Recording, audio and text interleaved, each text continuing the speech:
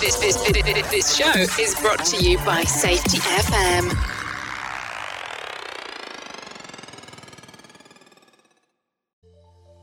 In today's Robservation, I want to give a little different view of something that I hear a lot of in the industrial world. That is the description of some organizations as having a blame culture. I've even heard it used before to describe the reason organizations need to change. Most often I've heard it as a need to use this consultant or that consultant to solve our blame culture and turn it around. But what if it's not a blame culture?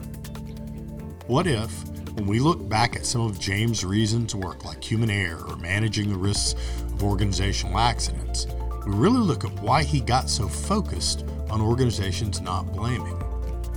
What if, as humans, our nature is to blame? Can't be me, so it must be you. I didn't do it, so someone else must have. I want to know who's responsible for this so they can be held accountable. The human ego is an interesting thing, and I think that Dr. Reason was spot on when he wrote about it in those early days of human performance.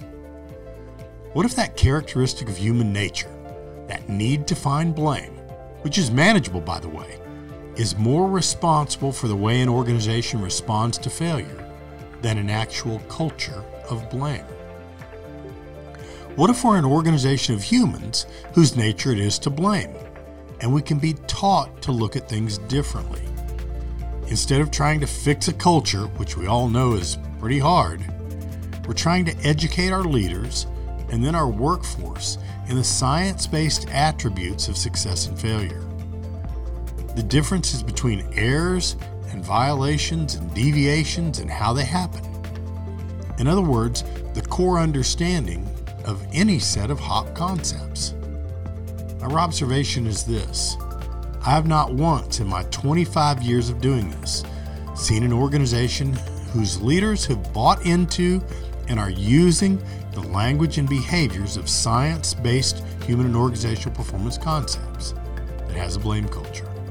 Not one, zero, zilch, zip, nada.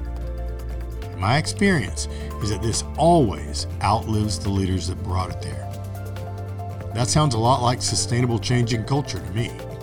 So if someone within or outside of your organization is accusing you of having a blame culture, look at the deployment and integration of HOP, Advanced Error Reduction Concepts, as a way to change that paradigm.